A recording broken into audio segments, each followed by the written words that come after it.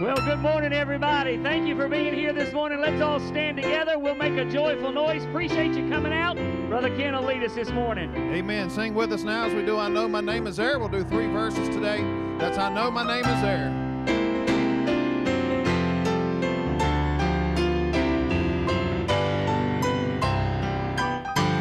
My name is in the book of life. Oh, bless the name of Jesus. I rise above all doubt and strife and read my title clear. I know, my name is there. I know,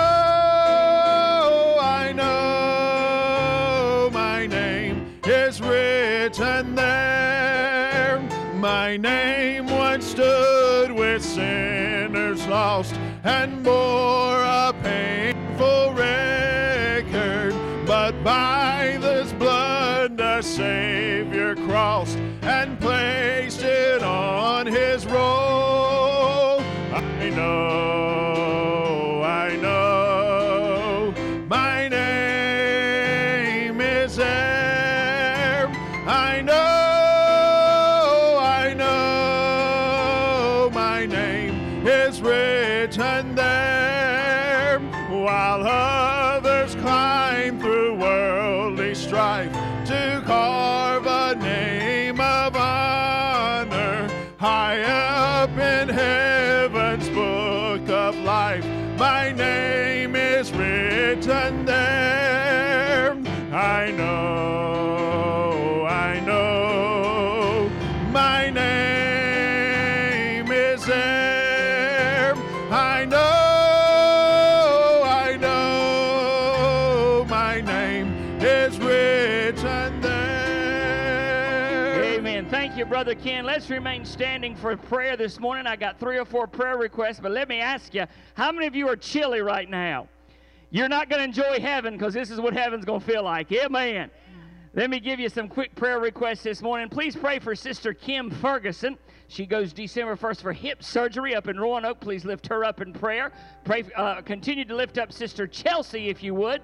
She's back on the transplant list. That's a blessing. And so we're praying for God to send a donor her way quickly. Please pray for her, if you would. Sister Patsy Gunner goes on January the 9th for kidney surgery up in Roanoke. Lift her up in prayer. Our dear friend, Sister Robin Rogers, has got eye surgery coming up. And then Miss Ellen Harefield, we found out yesterday, has been diagnosed with pancreatitis. And you know that's not a fun condition. So please lift up Miss Ellen, if you would. If you've got special prayer requests this morning, lift your hand up and let's pray together. Father, we come to you now in the precious name of Jesus, that name that is above every name. And we're so thankful for the opportunity that you've given us to be in your house today. Thank you for the opportunity to come into people's homes, whether they're joining us here in the parking lot, and Lord, whether they're joining us via live stream. We're just glad to be able to have church today. Lord, I pray your blessings now upon our services. God, the songwriter has told us that all is vain unless the Spirit of the Holy One comes down. So, Lord, we're going to ask you to descend in our midst today. Lord, if there's anyone watching this morning that doesn't know you as Lord and Savior, I pray this would be the day, the moment, the hour that you'd send the Spirit of God to convict them. And Lord, for everyone else, may we listen with open ears and a heart that's ready to receive the Word of God today. Lord, thank you for your blessings upon us. Even in difficult times, we can stand boldly and proclaim the goodness of God, the blessings of God, and the mercies of God. Bless all that happens today. In Jesus' name I pray. Amen. You can be seated this morning. Thank you so much for being here. We do appreciate your presence today. A full parking lot. I think you understand that whenever we can have the services outside, we're trying to do that. And so we're glad to be able to do that this morning. Thank you to the crew who got here early once again to get everything set up. This is quite a production. You don't just show up and turn a button on. This takes quite a bit of doing, and I appreciate these folks who are so faithful to make sure we have this capacity. Let me give you several announcements this morning. Lord willing, this coming Wednesday night, we will resume Kids Corner. That happens at 6 o'clock. So parents, grandparents, get your children tuned in to James's Kids Corner this coming Wednesday at 6 o'clock. And, of course, on 7 o'clock, we will have our regular Bible study, and we invite you to join us either in the sanctuary or via live stream. Let me also remind you to continue to pray. We've got lots of folks in our community, in our church family. Either they directly or their families indirectly are dealing with COVID. And let me encourage you to continue to be vigilant. I'm praying that hope is around the corner, amen, and that it won't be long until we're back inside worshiping the King of Kings together. But you be vigilant and take good care of yourself. Pray for those in our church who are dealing with it. I want to invite you on December the 13th, which is 2 Sundays from today. We'll be hosting a drive-in baby shower for Licanidia. They've been married for 2 years, and I'm still calling them Licanidia. Nick and Lydia and the new baby, Josie. It will be a drive-in shower here at the church in the parking lot from 2 to 4.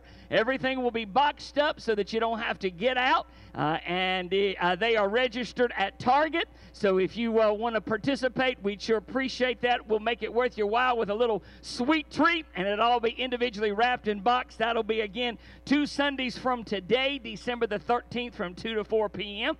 And then also a reminder, our new church masks are in. So if you don't have those, or if you've lost yours, we've got plenty now that we've ordered. We'd love to get them to you for you to wear them in the community. Don't forget to tag us in social media, and we'll get that out to you.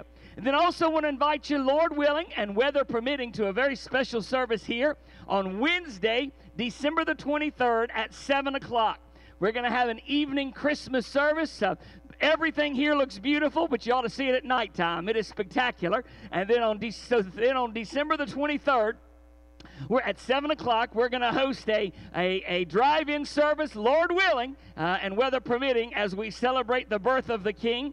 If it snows 6 inches, it'll look even prettier, so we'll come out anyway. All right?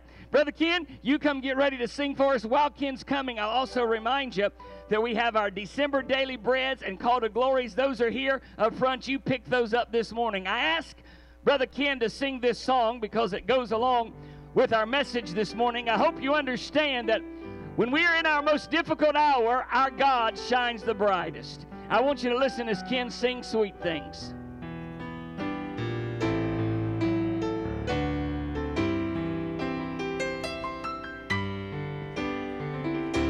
I want to know Him better, and I want to walk closer. I want to learn about the heart that was broken for me. It may require suffering, but I am willing. For the darker the valley, the more clearly I see. There will come sweet things out of dark places. Heavenly light where once it was dim. His touch will be sweeter, and my love will be deeper. Out of dark, lonely places come sweet things from Him. And if I am broken, these words will be spoken. They're precious words that I may never have had the privilege to hear.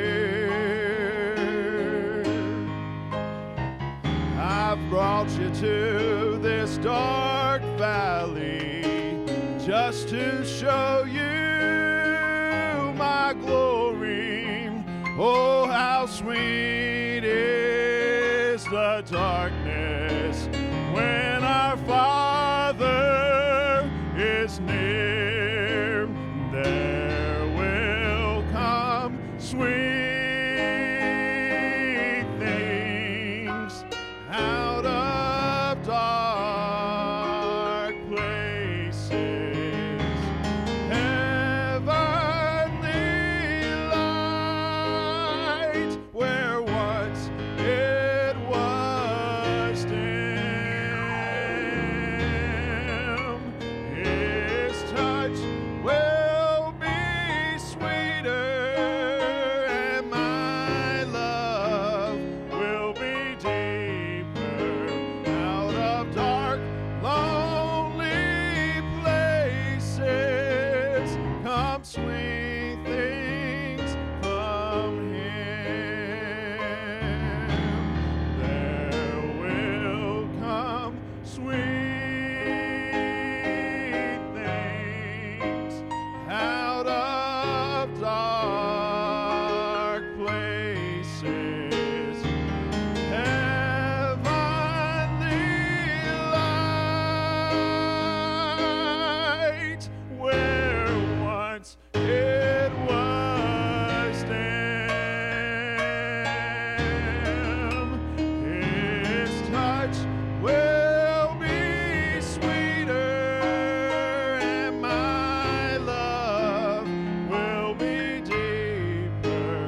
Out of dark, lonely places come sweet things from Him. His touch will be sweeter, and my love will be deeper. Out of dark, lonely places come sweet things from Him. Amen. In the darkest moments, He shines the brightest. Amen. Let's all stand together one more time. We'll sing and let you warm up just a little bit, and then we'll get into the Word of God. Brother Ken, come lead us this morning. Amen. Ain't it sweet to trust in Jesus this morning? We'll sing a couple verses of that today. 'Tis so sweet to trust in Jesus. Amen.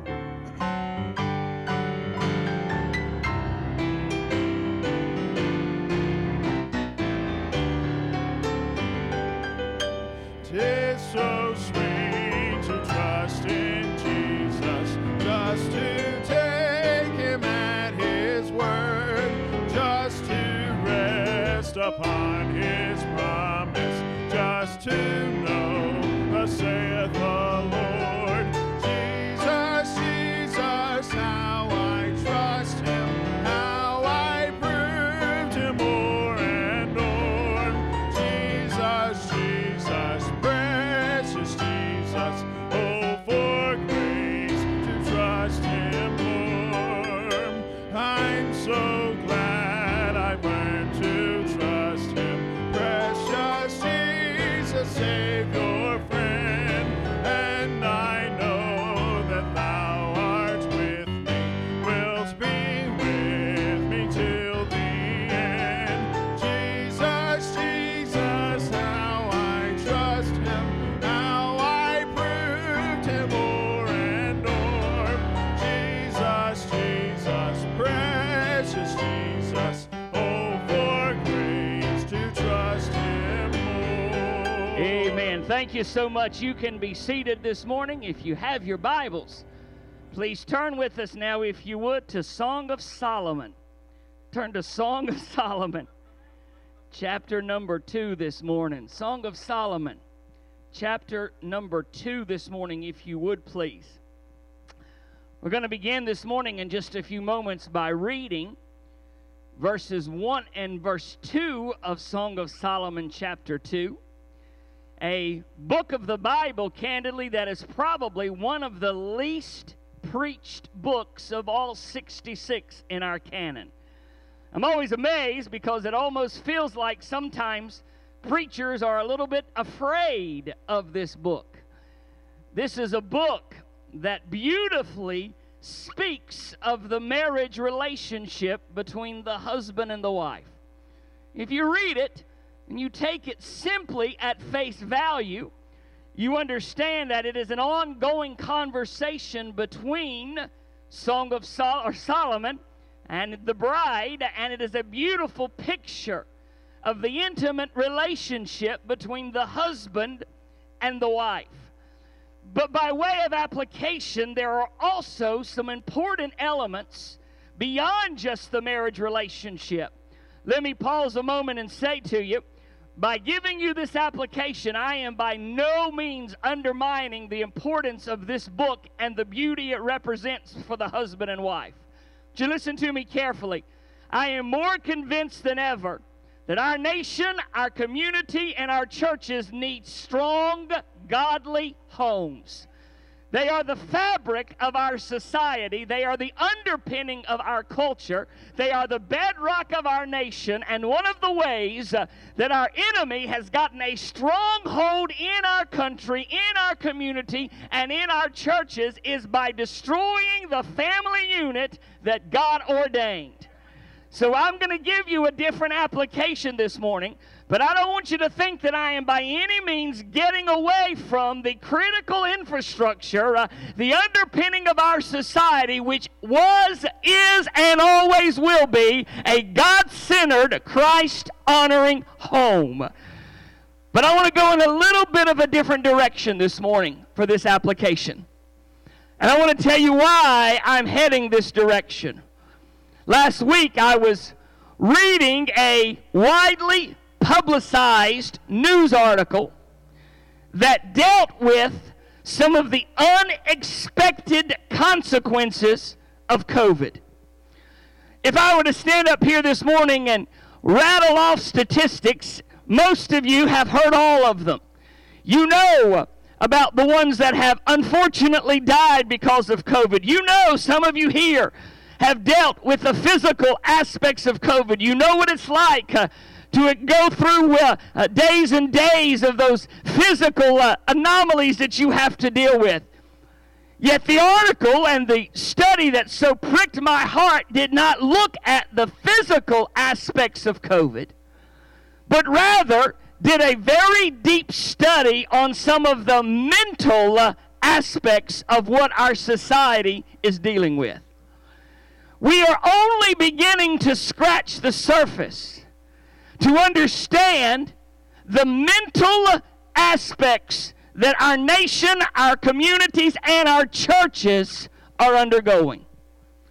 I mentioned this a couple of times in the last several months, but when we stood up before you on March the 15th there in the sanctuary, the Sunday before the governor shut everything down, and we said to you, I said in the pulpit that there would be communities that would not survive. There would be businesses that would not survive. It never in a million years dawned on me that there would also be churches that would not survive. What really pricked my heart as I began to read this study was the simple reality that the last 7 months have seen a skyrocket in depression, have seen suicide rates for the first time in 50 years begin to escalate across multiple demographics. You know what that says to me? That says that even those that are not suffering from the physical aspects of COVID, you may have never been diagnosed with coronavirus, there are mental aspects, there are emotional aspects of what we are dealing with that are permeating every fabric of our society. Let me give it to you another way. Times are difficult for all of us. These are challenging, emotional, social times. Most of us are fed up with what we're dealing with. Can I get a witness?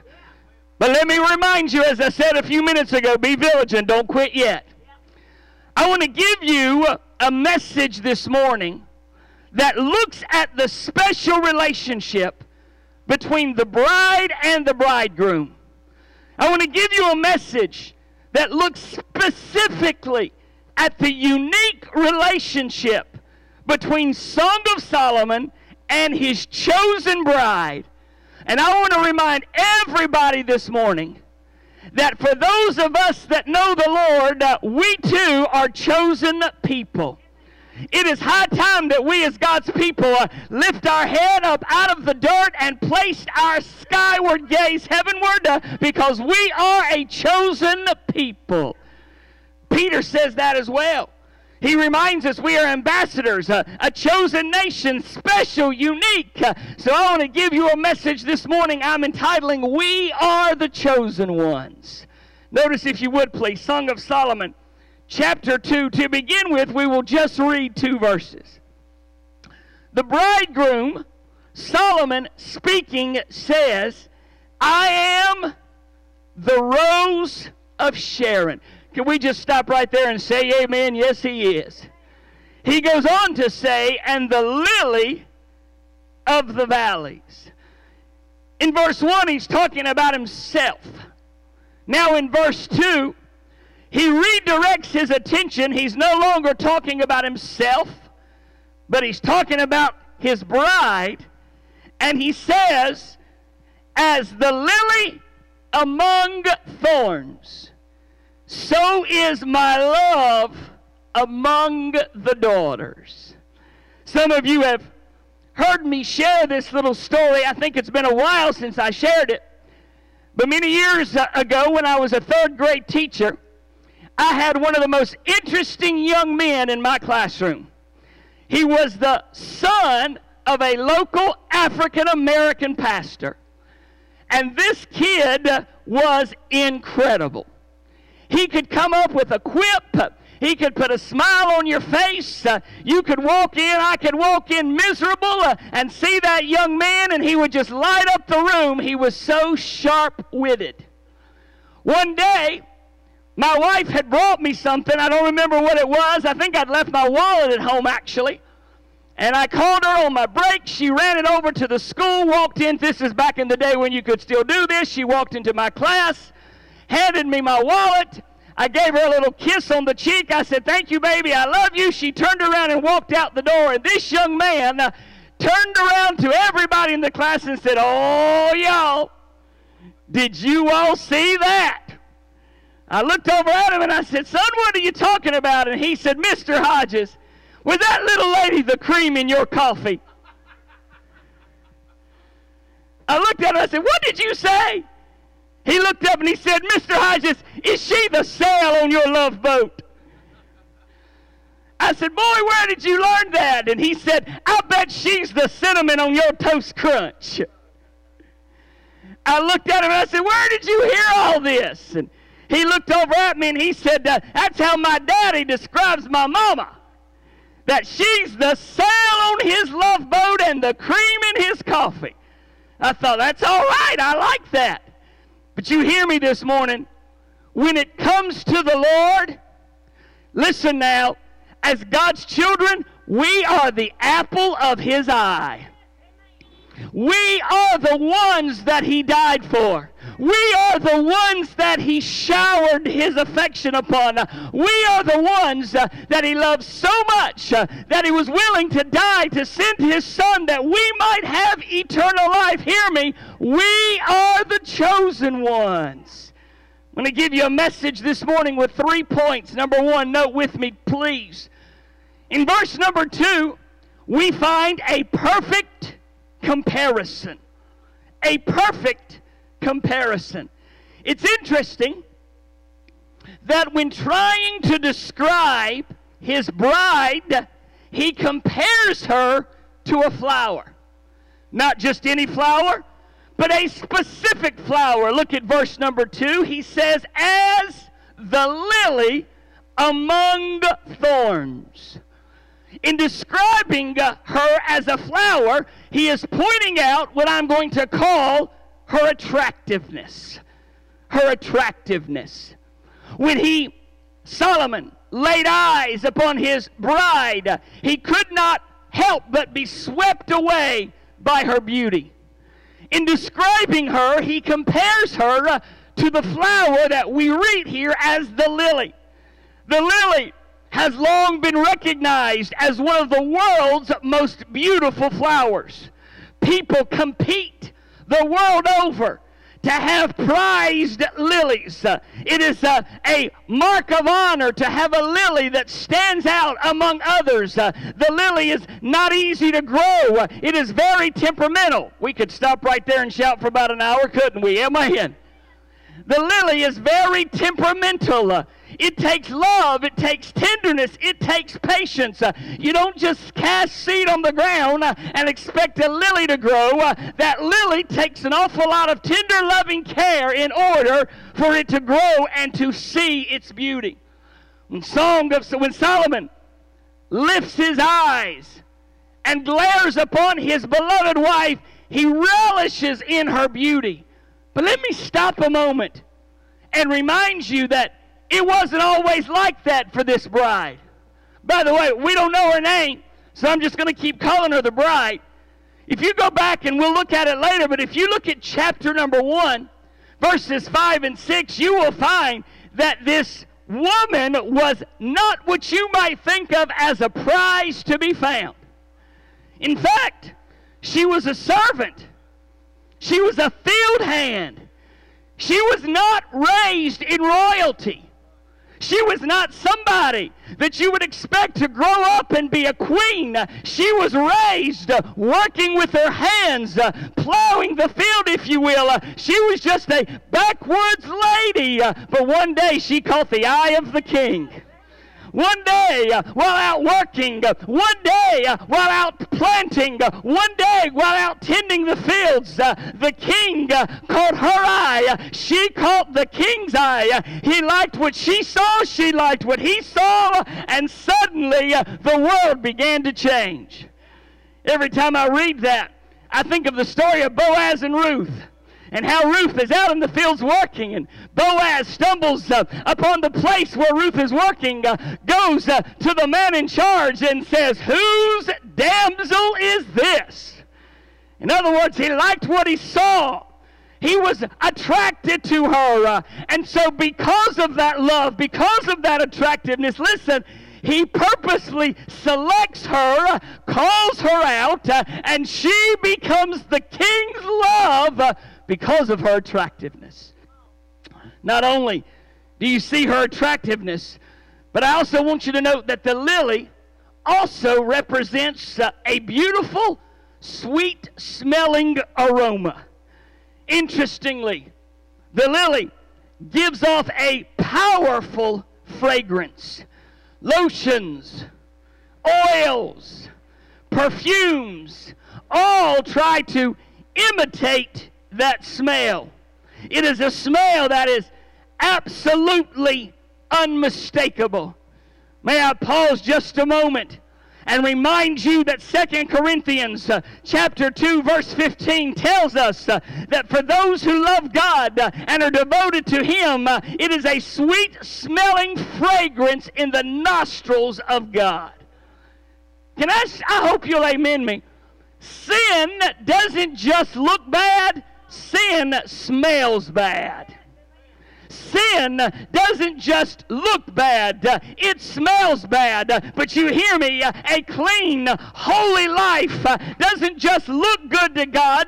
According to the New Testament, it smells good to God.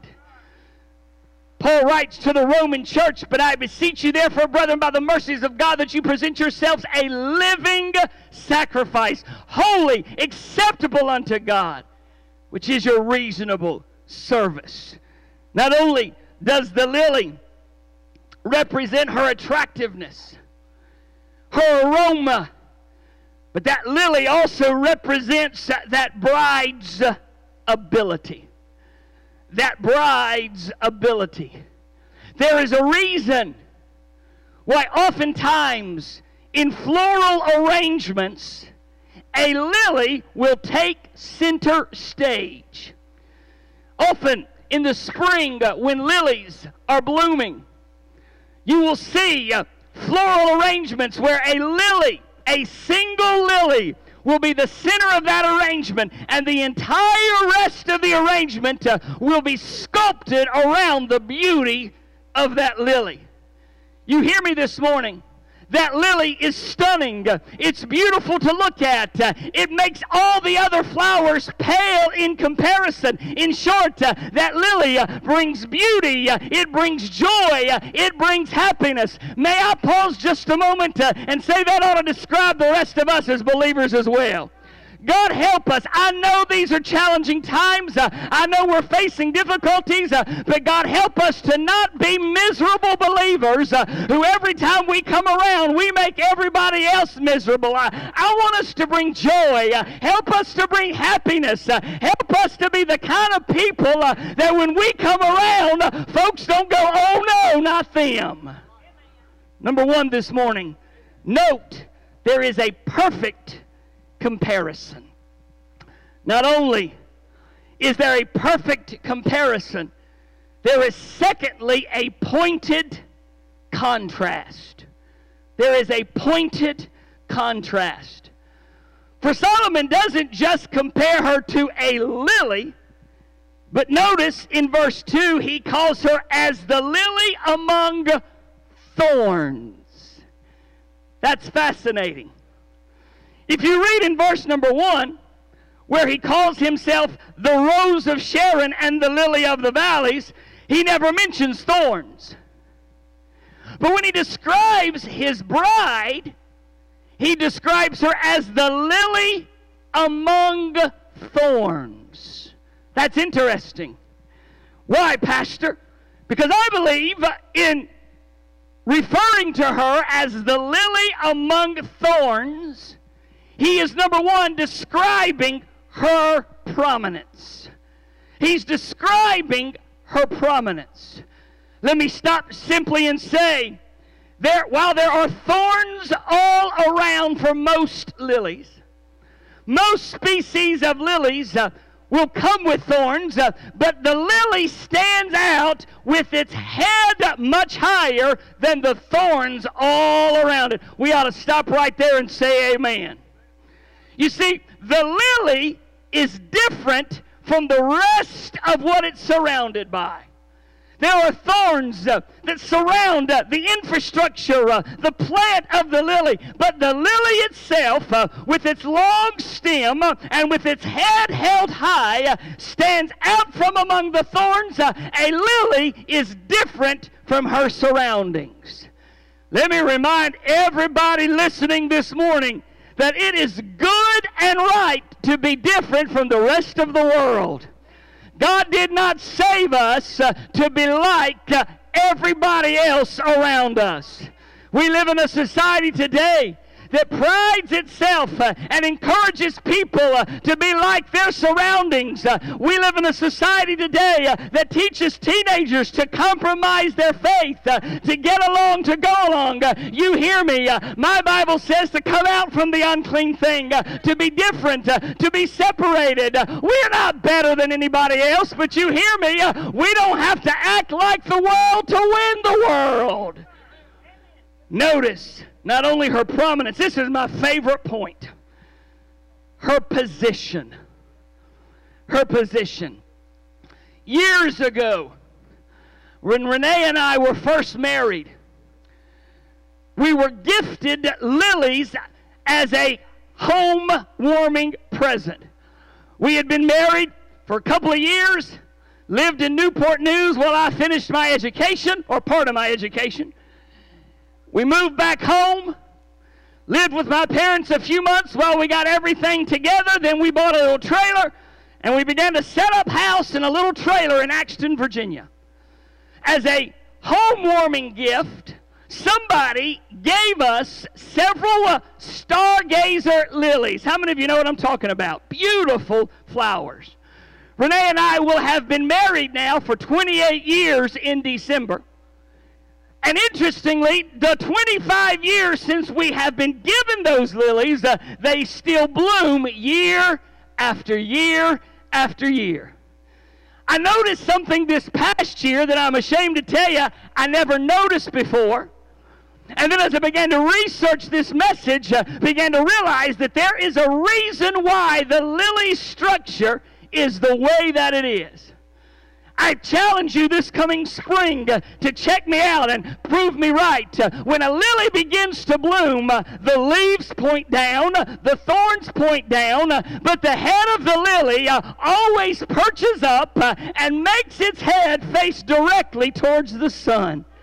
In the evening time, as the sun begins to set, that lily's head will droop, because if it cannot see the sun, it can't get the energy. But come the next morning, when that sun begins to rise, you can see the head of that lily literally beginning to point skyward, because as long as the lily stands in the glow of the sun, the lily is healthy, the lily is vibrant. You hear me this morning, child of God? Let's get our heads out of the ground. We're not a bunch of nobodies. God doesn't save nobodies. He makes us into somebodies. Let's keep our eyes focused on Him. Notice her prominence, her position. I also want you to notice her possessions. Her possessions. You see, friends, according to Genesis, you don't have to turn. Let me read it to you. Chapter 3, verse 17, the Bible says that cursed is the ground. In sorrow shalt thou eat of it all the days of thy life. Thorns and thistles shall it bring forth to thee. Hear me, folks. Prior to chapter 3, Adam and Eve had lived in perfect peace and tranquility. But then the fall of man happens, and everything begins to change. What are you saying, Pastor? I'm saying that thorns are a mark of the curse upon society. Thorns are a reminder that we live in a sin-cursed world. But the lily is a reminder that there is still the good grace of a good God. You know, I don't know about you, but my reality is simply this. She is what she is because He found her. I say to you this morning that if you want to take a deep dive into my past, you'll find an awful lot of thorns. You'll find thistles, and you'll find barks that I'm not proud of. You'll find parts of my life that I just soon forget. But I am thankful for the day when I caught the eye of a good God, and He willingly put those thorns aside. You might see the thorns, but all He sees is the grace of His Son who died. Number one this morning. Number one, there's a perfect comparison. Number two, there is a pointed contrast. Number three, and this is where I really want to hone for just a few minutes about where we are as a nation today. Number three, there is a priceless comfort. There is a priceless comfort. For the sake of time, we'll not go read all the verses, but I challenge you today to go home and read the conversation between Solomon and the bride. It's a conversation that goes back and forth. I'll give you a sidebar moment. When Renee and I were engaged, I decided that I wanted to do something special at our wedding. I knew I couldn't sing. Everybody say amen together right there. Amen. Well, you didn't have to say it that loud, sister. Amen. I knew I wasn't going to sing for her. So I decided the thing that I could do very easily and have always been able to do since I got saved was memorize Scripture. So I memorized an entire chapter from Song of Solomon. And after we exchanged vows, I had already told her daddy, who was marrying us, that I wanted to say something special that I had worked on for months and months. Then comes the wedding day. I'm standing there at the altar, and that back door opens, and here comes this gorgeous woman walking down the aisle, dressed in white, ready to take me as her husband, and I'm ready to take her as my wife. I'll also tell you that despite her beauty and the gorgeousness of the occasion, we were both sick as dogs. We'd both caught the flu, and we're standing there on our wedding day trying not to pass out, literally. So we go through the vows, they have a beautiful wedding ceremony, and my father-in-law turns to me and he says, "All right, Greg, your turn." And all I could do was go. He looked over at me and he said, "Go ahead, son, it's your turn." And I'm going, I can't do it. I can't do it. He picks at me now, some 25 years later, for this reality that on the day that I had the most planned, on the day that I had everything lined up, I had a frail mind that couldn't bring forward. What are you saying, preacher? If you go through and you read Song of Solomon, and you listen to the conversation that goes back and forth between this husband and this bride, you will find that what excites her the most was the fact that he chose her. I want you to go, if you would, go back and look at Song of Solomon chapter 1 for just a moment. Flip back a page. Look at chapter 1. Let's go back to verse number 4. This is the bride speaking here. "Draw me, we will run after thee. The king hath brought me into his chambers. We will be glad and rejoice in thee. We will remember thy love more than wine. The upright love thee." Now notice verse 5. This is the bride describing herself. "I'm black but comely, O ye daughters of Jerusalem. As the tents of Kedar, as the curtains of Solomon, look not upon me, because I am black, because the sun hath looked upon me. My mother's children were angry with me. They made me the keeper of the vineyards, but mine own vineyard have I not kept." Let me paraphrase that, folks.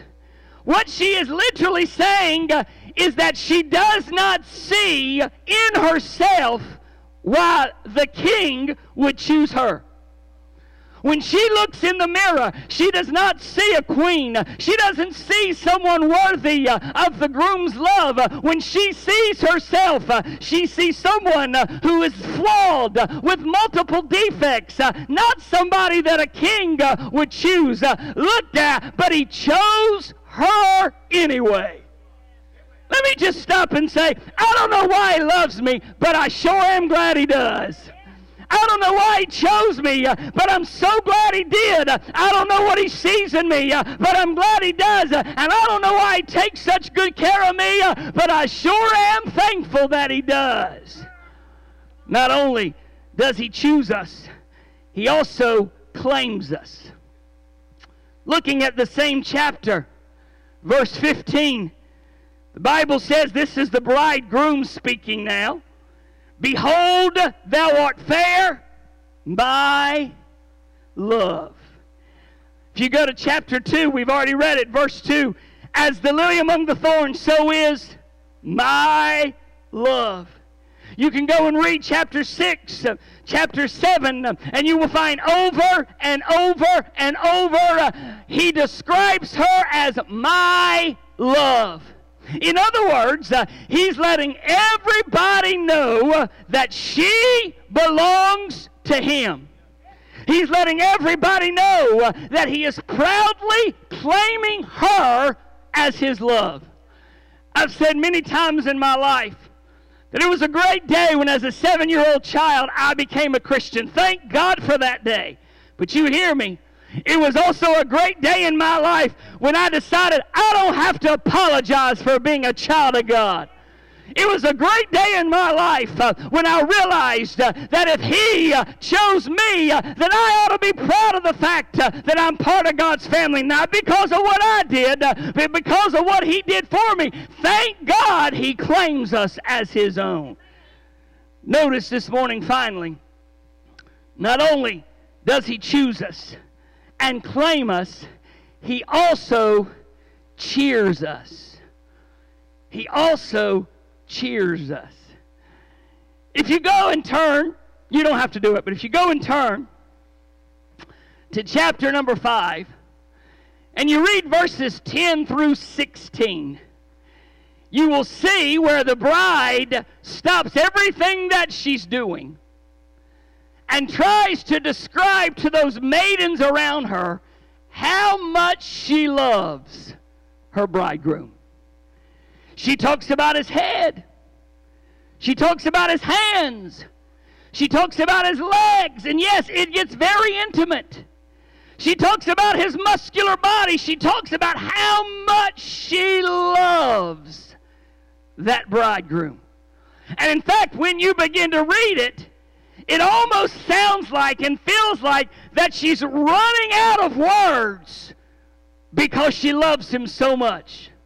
It's almost as if she's saying, I just don't have the vocabulary. I just don't have the language to tell you how good my groom is. May I stop a moment and say, I understand that thought completely.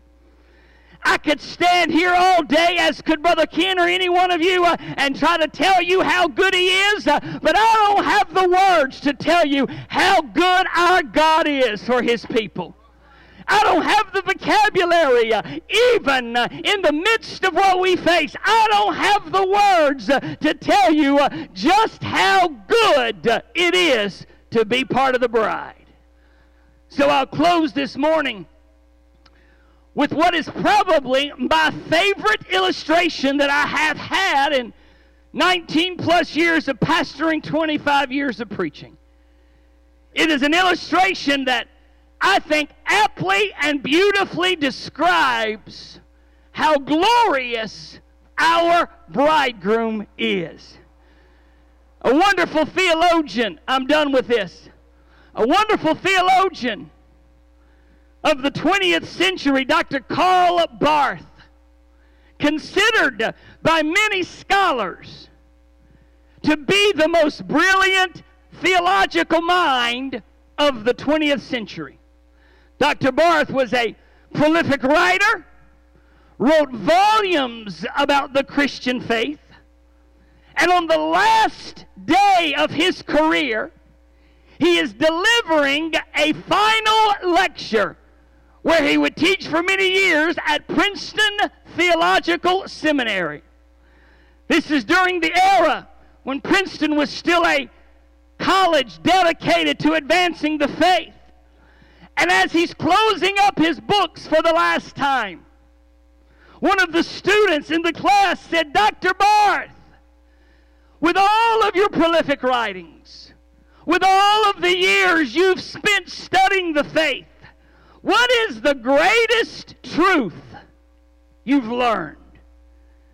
Dr. Barth closed up his Bible, closed up the volumes of books he had in front of him, took a moment, removed the glasses from his eyes, took out a handkerchief, began wiping tears streaming down his face. He looked at a classroom of young preachers and said, Gentlemen, I have spent 70 years studying the doctrines of the faith. I have pored over manuscripts. I have analyzed the writings of the most brilliant Christian minds. But the greatest truth, the most profound truth that I've learned in 70 years of being a student of the Bible is this: Jesus loves me. This I know, for the Bible tells me so. Would you listen, folks? I can't promise you that this winter is not going to be challenging as our nation continues to grapple with the mess we're in. But here's what I can promise you, that even in mess, we serve a good God. Let's stand to our feet this morning. Thank you so much for your kind attention. I am so thankful for a king that chooses and loves the bride of Christ. With every head bowed and every eye closed, I'm going to ask Brother Ken to softly sing us a song this morning. And I encourage you right where you are, to take inventory of your heart. If you're here today, and I'm not going to ask you to raise your hand, but if you're here today, and there is somebody you know right now that is struggling, I want you to call their names out to God in prayer. And may we, as God's people, be that instrument that draws them closer to you. Brother Ken, sing for us. I need thee every hour. Every hour, most gracious Lord. No tender voice like thine can peace us. I need thee, oh, I need thee. I need thee, oh, I need every hour. Every hour I need thee. Oh, bless me now, my Savior. I come to thee. You could look this way. Aren't you glad that He's always an ever-present help in a time of need? Amen? You can be seated this morning. Thank you again for coming out. I know it's a little chilly today. Thank you for all of those who are in the parking lot. Man, we got a packed house this morning. We appreciate you being here. And for those that joined via live stream, we appreciate that as well. Fellas, if you'll come forward this morning, ushers, if you'll come help me out. We're going to collect our offering today. Brother Scott, would you help me today with this as well? We're going to ask God's blessings upon the offering. Thank you for your continued faithfulness. Father, thank you, Lord, for the opportunities that you've given us to serve you. I pray your blessings upon the offering. May it be what you'd have it to be now in Christ's name. Amen.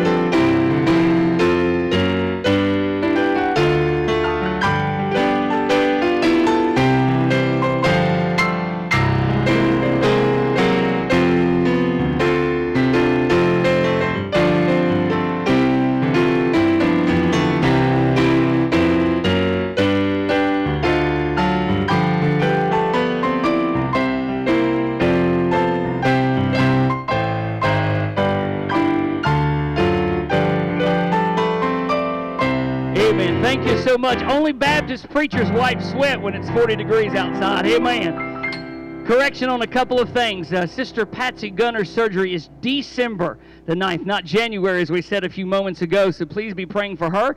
We just found out this morning that Sister Alice Campbell has come home from the hospital, so praise the Lord for that, and continue to lift up Brother Larry. Brother Larry Biggs is here this morning, but he's got lots of health issues he's dealing with, so pray for him. Are you glad you came to church today? Say amen or toot your horn. Thank you for being here. We love you this morning. You're dismissed. Be careful going home. Lord willing, we'll see you Wednesday night.